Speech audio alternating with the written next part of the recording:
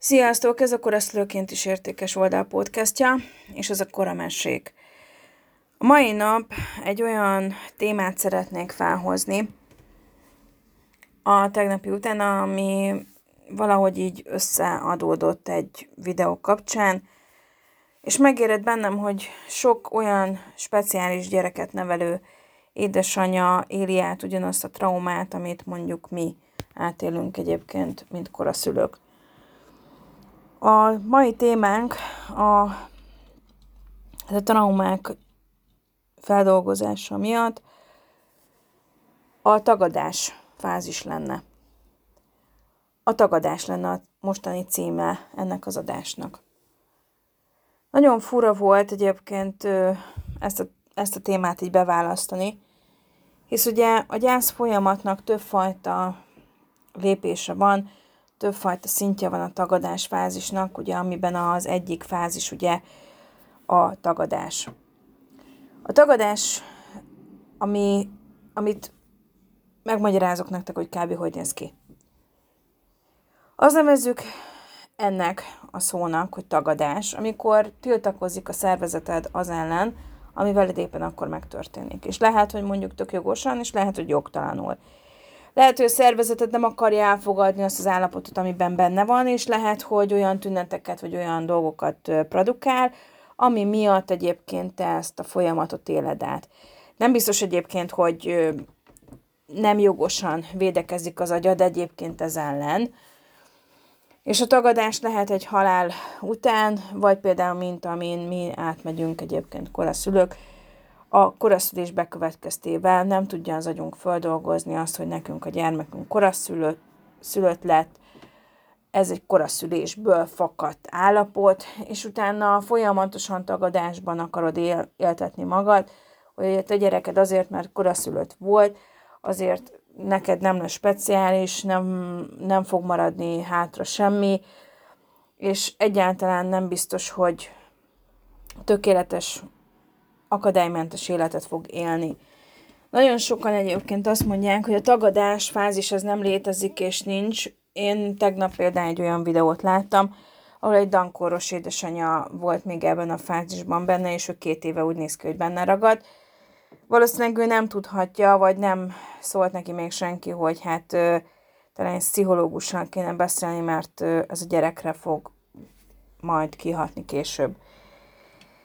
Azt hiszitek egyébként, hogy mi nem mentünk át rajta, de mi is átmentünk sokszor, és pont egy pszichiáterrel beszélgettem a minap egy kontroll miatt, és pont vele beszélgettünk arról a témáról, hogy egy gyász folyamat mindegyik állapotnál előjön.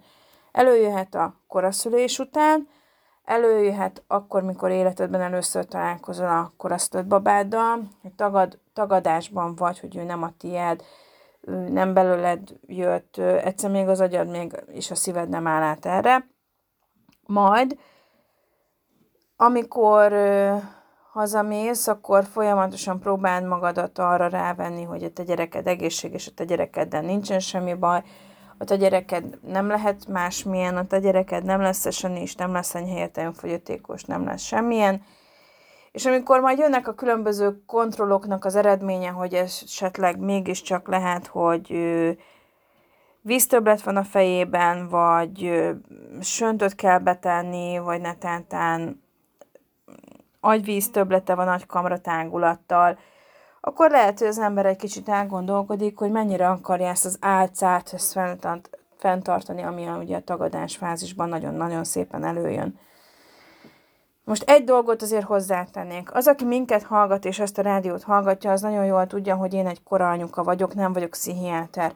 Azért próbálok nektek segíteni, mert én is átmentem már rajta. Magyarán mondva, mi a koraszülők, a koraszülött anyukák, akik a koraszülött babájukat nevelik, mi egy nagy csapatban vagyunk benne. Mindenki másképp dolgozza föl a saját kora babájának az érkezését. Nyilván nagyon sok idő kell ahhoz, hogy ezt lelkileg valaki fel tudja dolgozni, hogy ő ebben benne van. Nagyon sokan azért tagadnak, és azért élnek tagadásfázisokban, és azért mondják azt, hogy ők nem éltek át gyászfolyamatot, és ők nem is gyászolták meg ezt a terhességet, hogy most ők nem csalódtak abban, hogy most nekik koraszülésük volt, meg egyáltalán. Bár lehet, hogy egyébként ők csak áltatják magukat. Nem tudom, szóval néha egyébként több anyukával beszélgettem már, volt, akinek mondjuk 20-30 éves a gyereke, volt, akinek mondjuk 15-16, és volt, aki azt mondta, hogy azt se tudja, hogy mi az a gyász folyamat egy koraszülés után, de mit élnek át a mostani anyukák, és hát ő nem így dolgozta föl. Beszéltem a minap az egyik ismerősömmel, és ő azt mondta, hogy ő egyáltalán nem érzett gyász folyamatot, ő egyáltalán nem így érezte át ezt az egészet, és pedig egyébként egy olyan osztályon volt, ahol egyébként 3x30 percig találkozhatsz a gyerekeddel, nincsen kenguru módszer, ha van, akkor az olyan, hát az nem teljesül úgy, ahogy kéne, és egyáltalán nem családbarát a rendszere, nincsen külön családi szoba, vagy nincsen úgy, szóval nem, semmi nem úgy alakul át, mint mondjuk abban a kórházban, ahol én voltam a Honvédban. Nincs az, hogy 0-tól 24 óráig bármikor bemehetsz, ha olyan van, nem csak te, mint anya, hanem az apa is. Nincs olyan, hogy a tesó is bemehet, hogy megnézze, hogy talán anya miért nem tud hazamenni már hónapok óta, és nincs olyan, hogy a nagyszülő is látogathatja az unokáját. Ez valahogy ez itt ott nincs. De ennek ellenére ő mégis azt mondta, hogy ő semmi ilyet nem érzett. Most az volt a ciki a dologban, hogy én többször beszéltem vele, és nekem évekkel később merte elmondani, hogy ő egyáltalán koranyuka volt. De most, ha tagadok valamit, hogy én nekem van egy koraszülött gyerekem, tagadom azt a tényt, hogy egyébként a koraszülésből majd később autizmus alakul ki a gyerekemnél, azzal most őszintén kinek teszek jót? Senkinek nem teszek jót. Ha a gyermekemet nem tudom úgy elfogadni, hogy ő ilyen, ő speciális, ő vele kicsit másképp kell majd bánni, mint mondjuk egy normállal, akkor valójában én a gyereknek csak jót fogok tenni. Én legalábbis így gondolom. Nagyon sokan élnek ebben a tagadás fázisban. Nagyon sokan azt gondolják, hogy ha úgy kezeljük őket, mint egy tök normális gyereket, akkor nem lesz semmi probléma. Nem tudom, hányan emlékeztek arra a szövegre, amit egyébként a fejlesztő pedagógusok szoktak mondani, amikor azt mondják, hogy anyuka, ha a gyereke nem kap fejlesztés, akkor nyílik az olló. Ez az olló, ez nem csak akkor nyílik ki, amikor a fejlesztésről van szó, hogy mekkora lemaradások vannak a gyereknél, és ezek a lemaradások majd később mit fognak a gyereknek okozni. Ez nem csak akkor van, hanem ez akkor is van ez az olló, amikor a gyerek tagadás fázisában, hogy neki semmi baja nincsen, egy teljesen normális, egészséges újszülött volt, és ő neki se oxigénhiánya nem volt, se túlhordás, se koraszülés, se semmi, és hogyha netán befulladása volt, ami oxigénhiányt is okozhatott nála, vagy bármilyen komplikációt, akkor is úgy kezelni, mintha semmilyen baja nem lenne. Na most ez a gyerek, amikor bekerül az óvodába, akkor nagyon gyorsan ki tud derülni, hogy ennek a gyereknek valószínűleg nem abban a csoportban lesz a helye. Pusztán azért, mert lehet, hogy a gyereknek mondjuk speciális igényei vannak, és lehet, hogy mondjuk petőmódszer, vagy Montessori, vagy esetleg Bárci Gusztávon tanuló gyógypedagógiai, autizmus spektrumos ilyen fejlesztők lennének a gyereknek, mert valószínűleg tele lesz agyi éretlenséggel. Ez mondjuk ez nem biztos, de ez általában majdnem mindig ez így visszajön. Ha nem tudom elfogadni a gyerekemnek az igényét, ha én szülőként nem vagyok elég kompetens és nem ismertem meg az alatt az időszak alatt, amíg ugye együtt voltunk, a születésétől egészen a hazavitelig, majd a hazaadástól egészen az óvodáskorig, ha nem tudom megismerni, és nem én látom a legjobban, és nem tudok referálni mondjuk, várjál, nem biztos, hogy fogjátok tudni, referálni az, hogy el tudom mondani azt, hogy most a gyerekem teljes mértékben milyen állapotban van. Ha nem tudok erről egy masszív tájékoztatást, ami megállná a helyét, a valósággal, nem tudom tájékoztatni normálisan, mint anya, mint kompetens szülő, nem tudom tájékoztatni az orvost, hogy a gyerekemmel most mi a helyzet, akkor valójában én egyáltalán nem ismertem meg ezen alatt a x év alatt a gyerekemet. Van olyan dankoros anyuka ismerősöm, aki elejétől fogva felvállalta ezt a dolgot. A dankoros gyerekeknél sem, a Down-szindróma esetében sem egyszerű egy gyereket nevelni. Ugye ez a betegség is, ez a szindróma jár egy csomó olyan autoimmun betegséggel, amit ugye megnehezíti az ember életét. Nem egyszerű, nem olcsó, marha drága. Cukorbetegség, ugye ez az eleve, pajzsmirigy alulműködés, gluténérzékenység, tejérzékenység, laktózmentes diéta. És ugye arról nem beszélve, hogy egy csomó minden más, amit ugye laza izom, tónus és egyebek, ami miatt megint csak nem egyszerű az élete a gyereknek. És én látom azokat a Down-kórusokat, Down-szindrómás gyerekeket, akik ugye ebben a közegben benne vannak, akik föl vannak karolva, és egyébként egy egyéni módszertanos intézetbe járnak, sokkal jobb helyzetben vannak, mint azok a gyerekek, akik viszont nem ilyen helyzetben vannak, nem kapják meg a megfelelő fejlesztést. Semmilyen szinten se az óvodában, se a korai fejlesztőben esetleg, utána óvodában és iskolában, és szakközépiskolában. Ezek a gyerekek olyan fajta lelkileg és fizikailag olyan fajta megterhelést és olyan fajta bántalmazást kapnak a külvilágtól, ami nem biztos, hogy nekik jó. Nyilván egy egyéni módszertanos intézetben ezek a gyerekek jobban fogják magukat érezni, mert nem lesznek különcök ahhoz képest, amilyenek a többiek. Lehet, hogy mondjuk BNO-kódilag mondjuk középsős kategóriába esik bele mondjuk egy Down-szindrómás például, mert BNO-kódilag oda kell tenni a pedagógiai szakszolgálat által, ez a megfelelő rutin, mondjuk én ehhez nem értek, de az biztos, hogy mindegyik gyereknek a gyógypedagógusok, akik ugye ezekben az intézményekben dolgoznak, megpróbálnak a legjobban, és a megfelelő szaktudásukkal ellátva segíteni. Nekünk is megvolt az a forgatókönyv, hogy majd normál óvodába járunk, normál iskolába járunk, és mindent itt helyben megoldunk. Nekünk ez nagyon nagy fordulat volt, amikor kiderült az első osztályos gyermekemnél, és akkor még csak óvodás volt, hogy az agyéretlenség nagyon masszív. Nem tudtuk még akkor, hogy autizmus spektrum zavarra van, mi mindig csak autisztikust mondtunk, mert úgy gondoltuk, hogy ezt mondják a dokik, akkor valószínűleg ez csak ennyi és kész. Azt mondták, hogy ki fogja nőni. Ezt mondták.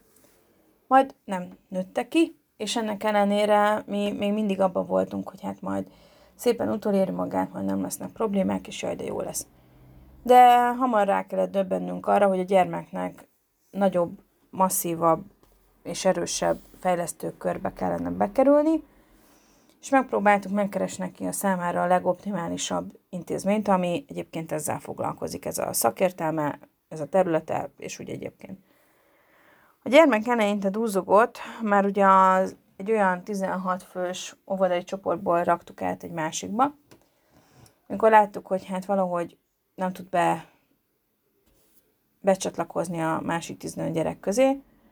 Aztán átéltük azokat a fajta megkülönböztetéseket, hogy nem mehet színdarabra, ki akarják hagyni ebből-abból, ne menjen el ünnepségekre, ne menjen el kirándulni, meg ilyen apró cseprő dolgok, és én úgy éreztem, hogy szerintem ő ezt nem érdemli meg.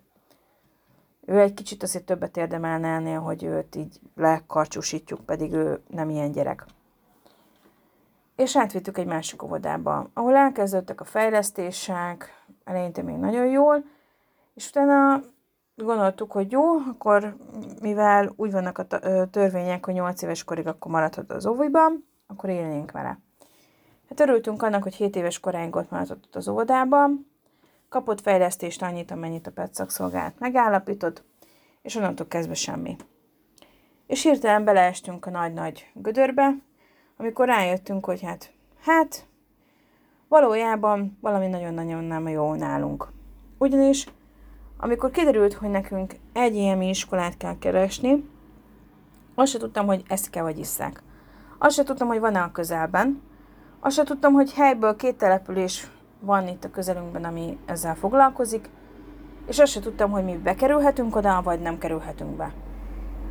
Egy magyarán mondva ugyanazt a fajta szikláról való lelökést éreztem, hogy beleugrunk a nagy semmibe, mint ahogy a koraszülés első és második fázisánál is éreztem, hogy Beleugrunk a nagy semmibe, és nem én irányítom az életemet, hanem mások irányítják az életemet, és megpróbálok zuhanás közben valahogy kapaszkodni az összes ágba, meg darabba, meg levélbe, meg amit el tudok képzelni, de körülbelül a semmibe kapaszkodom. A semmit fogdosom, a semmit és ebből valamit föl kell építeni, és marhára utálom azt érezni, hogy nem én irányítom az életemet. Szóval nagyon utálom azt a fajta dolgot, amikor tudom, hogy nem tudok senkibe megkapaszkodni, mint egy vár, hogy akkor most te itt stabil vagy, akkor én meg instabil, és akkor most kapaszkodjunk egybe. Ezért kell egy kompetens szülőséget kialakítani még a picosztályon. Mert ez később is nagyon sokat fog jelenteni. Belekapaszkodtunk így egymásba, és rájöttünk arra, hogy az az intézmény, ami hozzánk közel van, az nem lesz jó, mert ott középső BNO-kódos gyerekek vannak, a másik helyen meg van külön egyéni értelmű fogyatékos osztály, tanulásban akadályozott szakiránnyal, és ők direkt erre vannak ráállva ezekre a gyerekekre, hogy őket így tanítsák és foglalkoznak vele. Ezzel nincs is probléma, tényleg. Elfogadtuk, és végigcsináltuk. Igen ám, de folyamatosan harcolni az elemekkel, folyamatosan harcolni a rokonokkal, ismerősökkel, vagy barátokkal, vagy ismeretlenekkel, akik mindig megbillogozzák a gyerekedet, hogy már pedig a te gyereket biztos középsős értelmű fogyatékos, mert hogy ő már látja. De elvisszük a szakemberhez, aki ugye ránéz, voltunk madaskát mindenhol, amit el tudtok képzelni, végigjártuk a kanosszajárás minden részét, és hát mondhatnám azt, hogy a poklok-poklát is megjártuk már, de ez nem biztos, hogy hiteles lenne ebből a részből. És mi elvittük tényleg az orvosokhoz, és azt mondták, hogy nem látnak rajta semmi olyan dolgot, hogy nem értik, hogy most én melyik tünetre mondom azt, hogy nekem ez ilyen picit furi. Majd aztán elindult az egyik kórházban egy kivizsgáló sorozat, aminek a vége az lett, hogy tényleg igazam lett. Az, amit én autisztikusnak láttam, az nem autisztikus, az autizmus spektrumzavar volt, csak ugye én még próbáltam ezt a tagadást, hogy nem, persze nem, egyáltalán nem, de dolgozott bennem a kis ördög, hogy azért nézzük már meg, mert azért valamit azért meg kéne nézni ebbe a témából. Olvastam kutatásokat, olvastam mindent, ami létezik a Földön, hogy agyi éretlenség is okozhat ilyen tünetet, hogy genetikai, hogy nem tudom, az oltóanyag, és akkor mindent, ami létezik, tényleg végigolvasgattam, és az ember próbálja a hülyeséget kiszűrni az igazságtól. A valóság az, hogy majdnem 3 hónap kiesett az ő életükből. Nem azért, mert én akartam így, hanem a toxémia megjelent nálunk. Nem én akartam, nem én csináltam, ez így jött. Ezzel kell nekünk együtt élni. A vicc az egészben az, hogy nagyon sokan viszont ezt a fázist, amit én csinálok végig, nem csinálják meg. Se a koraszülés után, se a koraszülés megtörténte után jó pár évvel, se a hazadásig, se a hazadás után, és próbálják magukban eltemetni ezeket, ki nem mondani, elásni ezeket az érzelmeket, és örök tagadásban maradni. És nagyon nagy baj, mert egyébként, mikor ezek a gyerekek petszakszolgálat elé kerülnek, ha ezek az információk nem kerülnek a szakember kezébe, már pedig korábban született, több héttel, hanyadik hétre, hanyadik grammal, milyen abgárértékkel születik, ezeket nem adod át, ezeket az információkat a gyerekedről, senki nem fogja megmondani, hogy akkor minek a hatására tartasz itt, ezen a szinten, innen, és akkor hogyan induljunk tovább. Volt olyan ismerősöm, aki konkrétan egy oxigénhiányos túlhordott gyerekéről semmilyen orvosi papírt nem adott le a beiratkozásnál, sőt letagadta, hogy egyébként ő neki bármilyen problémája lenne, majd az első osztály fél évekor, miután már elkezdődött a tanév, és a fél évkor már látszódott, hogy nagyon sokat bugdácsol, hogy a sportosztályban a 30 fős osztályból 29 nagyon szépen halad, és ő egyedül meg nem, mert egyszerűen nem érti a tananyagot, azt se tudja, hogy mit kell csinálni, fogalma nincs, olyan gyors tempóban haladnak, hogy egyszerűen nem képes utolérni. És akkor jöttek azok a pillanatok, hogy rá kellett jönni, hogy a gyereknek nem ebbe az osztályba kéne menni. Hirtelen elküldték petszakszolgálat vizsgálatra, és akkor derültek ki a dolgok, hogy enyhe értelmű fogyatékos, nem is ebbe az osztályba kéne járnia, sni-s lett, sajátos nevelési igény lenne neki az optimális, egyéni módszertan szerint kéne haladni vele, és akkor most mi történik? A szülő folyamatosan tagadásba volt, mert ő nem akarta elhinni azt, hogy van olyan, hogy sni, hogy létezik egy olyan fogalmas sajátos nevelési igény, hogy a gyermekének erre lenne szüksége, hogy mi az, hogy ő neki a gyerekét egy kis létszámú osztályba kell berakni, és hiába mondták el a szakemberek, a szaktanár, a gyógypedagógus, az igazgató, hogy értse már meg, hogy a gyereknek erre van szüksége, harcolt az elemekkel, és nem akarta megérteni, hogy ez a gyerek igényeinek megfelelően jó helyzetbe tenni a gyereket, mert ő stigmaként élte meg azt, hogy a gyerek már pedig stigmát fog kapni, az rajta fog maradni, ezt nem fogja kinőni, és egy életre ez a billag ott fog maradni a gyereknek a testén meg a lelkén. Az a baj, hogy egyébként nagyon sok ismerős megkeres ezzel, hogy most az utóbbi 8 év alatt nagyon sokszor volt ilyen, hogy írogatják nekem a sztorikat, és akkor írják nekem ezeket a tüneteket, hogy most akkor te mit látsz ebbe, és én mindig azt mondom, hogy figyelj, vidd el normálisan egy pszichiáterhez, keresd meg, hogy Budapesten ti melyikhez tartoztok, mert mondom, mi pont éppen már a Rókushoz tartozunk, de ott a Heimpál, ott a Sote, ott van a többi olyan kórház, ahol van ugye gyerekpszichiátria, vidd el, mutasd meg, és lehet, hogy nálatok is ki fog derülni valami olyan, ami mondjuk esetleg pont a gyereknek, hogyha lenne róla papírja, sokkal jobb helyzetbe kerülne, illetve megfelelő fejlesztést kapna, mert anélkül viszont a gyerek csak súlyosabbnak fog tűnni.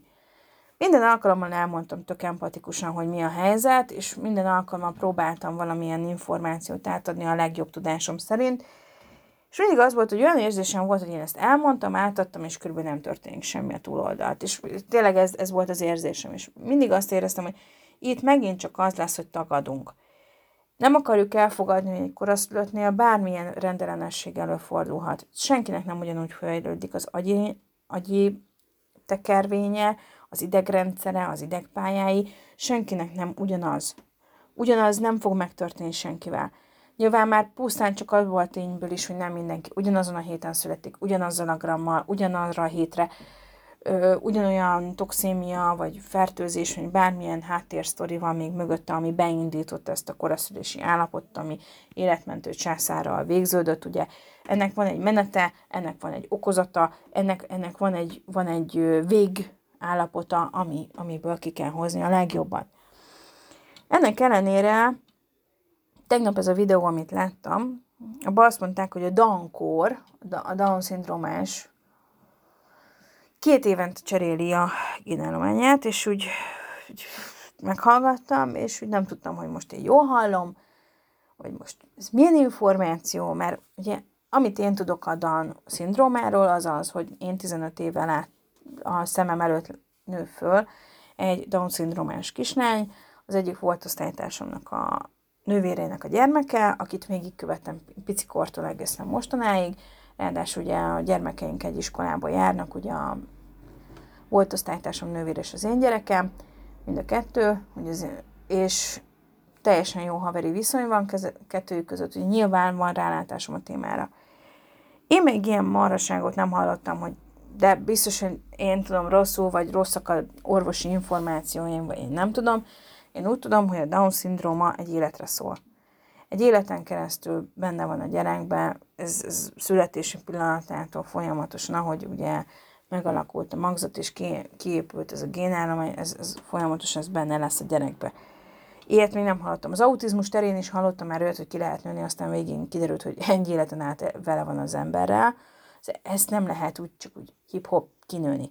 A tüneteit lehet csökkenteni, hogy vele együtt tudjál élni szimbiózisban, meg el kell viselned, meg nem tudom, de hogy ilyet, és akkor így olvastam így a kommenteket a videó alatt, nézegettem, próbáltam értelmezni, hogy most mit mond ez a hölgy ebben az interjúban, és úgy éreztem, hogy valami iszonyatosan nagy tagadást lát a hölgyben, hogy ő még tényleg nem akarja elfogadni, hogy az ő gyermeke Down-szindrómás, az ő gyermekének teljesen más speciális igényei lesznek, mint az másik 2 gyermekének, aki mondjuk nem így született. És ez egy olyan fajta eljárás, olyan fajta komoly háttérbázissal kellene hozzáállni, kb. Mint mi, mint a koraszülős szülők. Hogy tényleg itt felelősséget vállaltál onnantól kezdve, hogy megszületett a babád. Természetesen a Down-szindrómán nagyon sokan mondjátok, hogy megírjátok ezekben a kommentekben is, hogy nem lehet jól kiszűrni, meg hogy volt olyan, akinek azt mondták, hogy Down-szindrómás gyereke, majd elvetette a babát, mert azt hitte, hogy majd az lesz, aztán kiderül, hogy mégse az volt. Úgyhogy ezek a tesztek is olyan, az a fele-fele, van benne valami hiba százalék, ami most jó vagy nem jó. De nyilván abban a pillanatban, hogy megszületnek ezek a babák, alást, koraszülőt, illetve Down-szindróma, így eleve már kapsz egy olyan csomagot a kezedbe, ami veled van. Ami veled marad egy életen keresztül. De őket az önálló életre meg lehet tanítani normális szakemberek segítségével. Mind a két végletben vannak jobb és rosszabb esetek. Az autizmus spektrumzavarnál is, a Down-szindrómánál is, és a koraszülő babáknál is vannak olyan állapotok, amikor elmehet egészen súlyos állapotig is. Mozgáskorlátozott, kerekesszékes. Ez sajnos nincsen összerakva, hogy éppen ki mit fog majd kivenni ebből a kalapból, ezzel csak együtt lehet tényleg élni.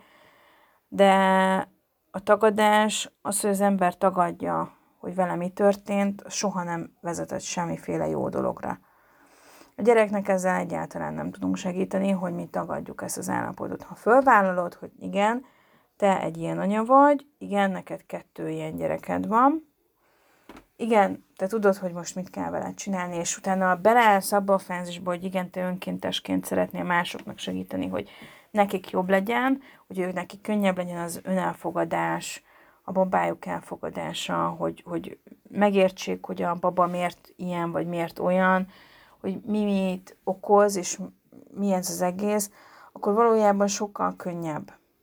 Mert az, hogy darálod magadban, meg a lelkedet azzal, hogy most ő nem ilyen, mert ő speciális, hogy ő nem a normál gyerekek, és akkor nekem egy főorvosnak volt egy nagyon jó mondata, akit mai napig emlegetek mindig, hogy a gyereket ne más gyerekekhez hasonlítsuk, hanem mindig önmagához. Ha önmagához hasonlítom, sokkal kevésbé lesz olyan élményem, ami diszonáns, ami ütközni fog mondjuk a valósággal, meg ilyenek.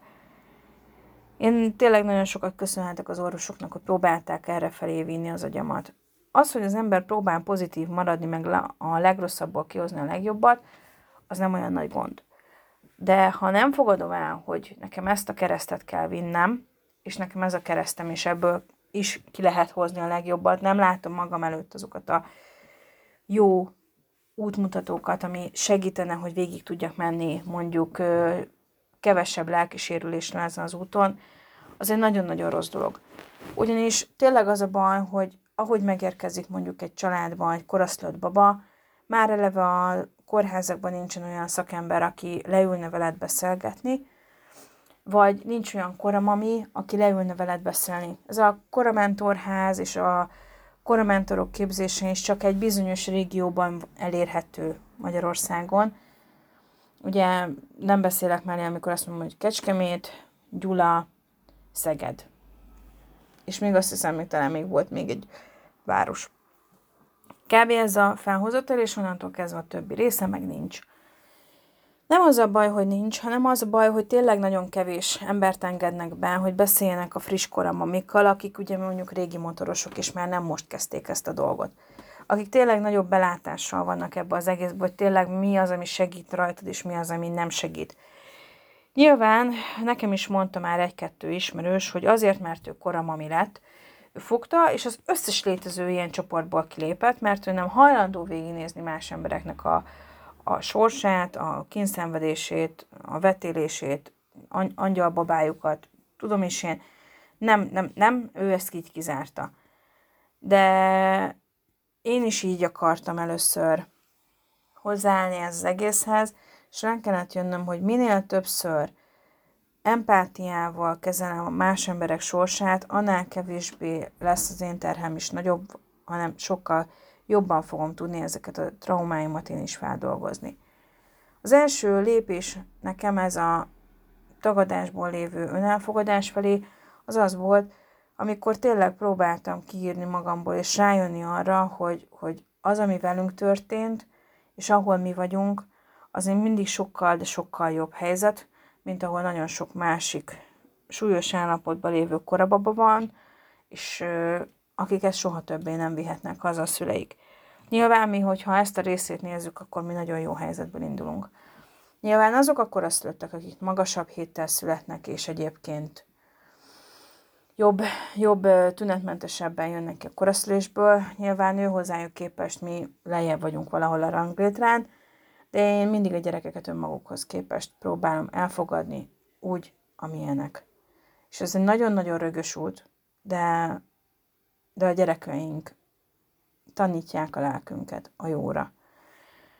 Köszönöm, hogy itt voltatok velem, remélem nem volt túl nyögvenyelős és hasznos számotokra egyébként ez a mostani adásrész, tehát ez a Koraszülőként is értékes oldal podcastja volt, ez a Koramesék, én pedig Gizi voltam. Köszönöm, hogy itt voltatok velem, sziasztok!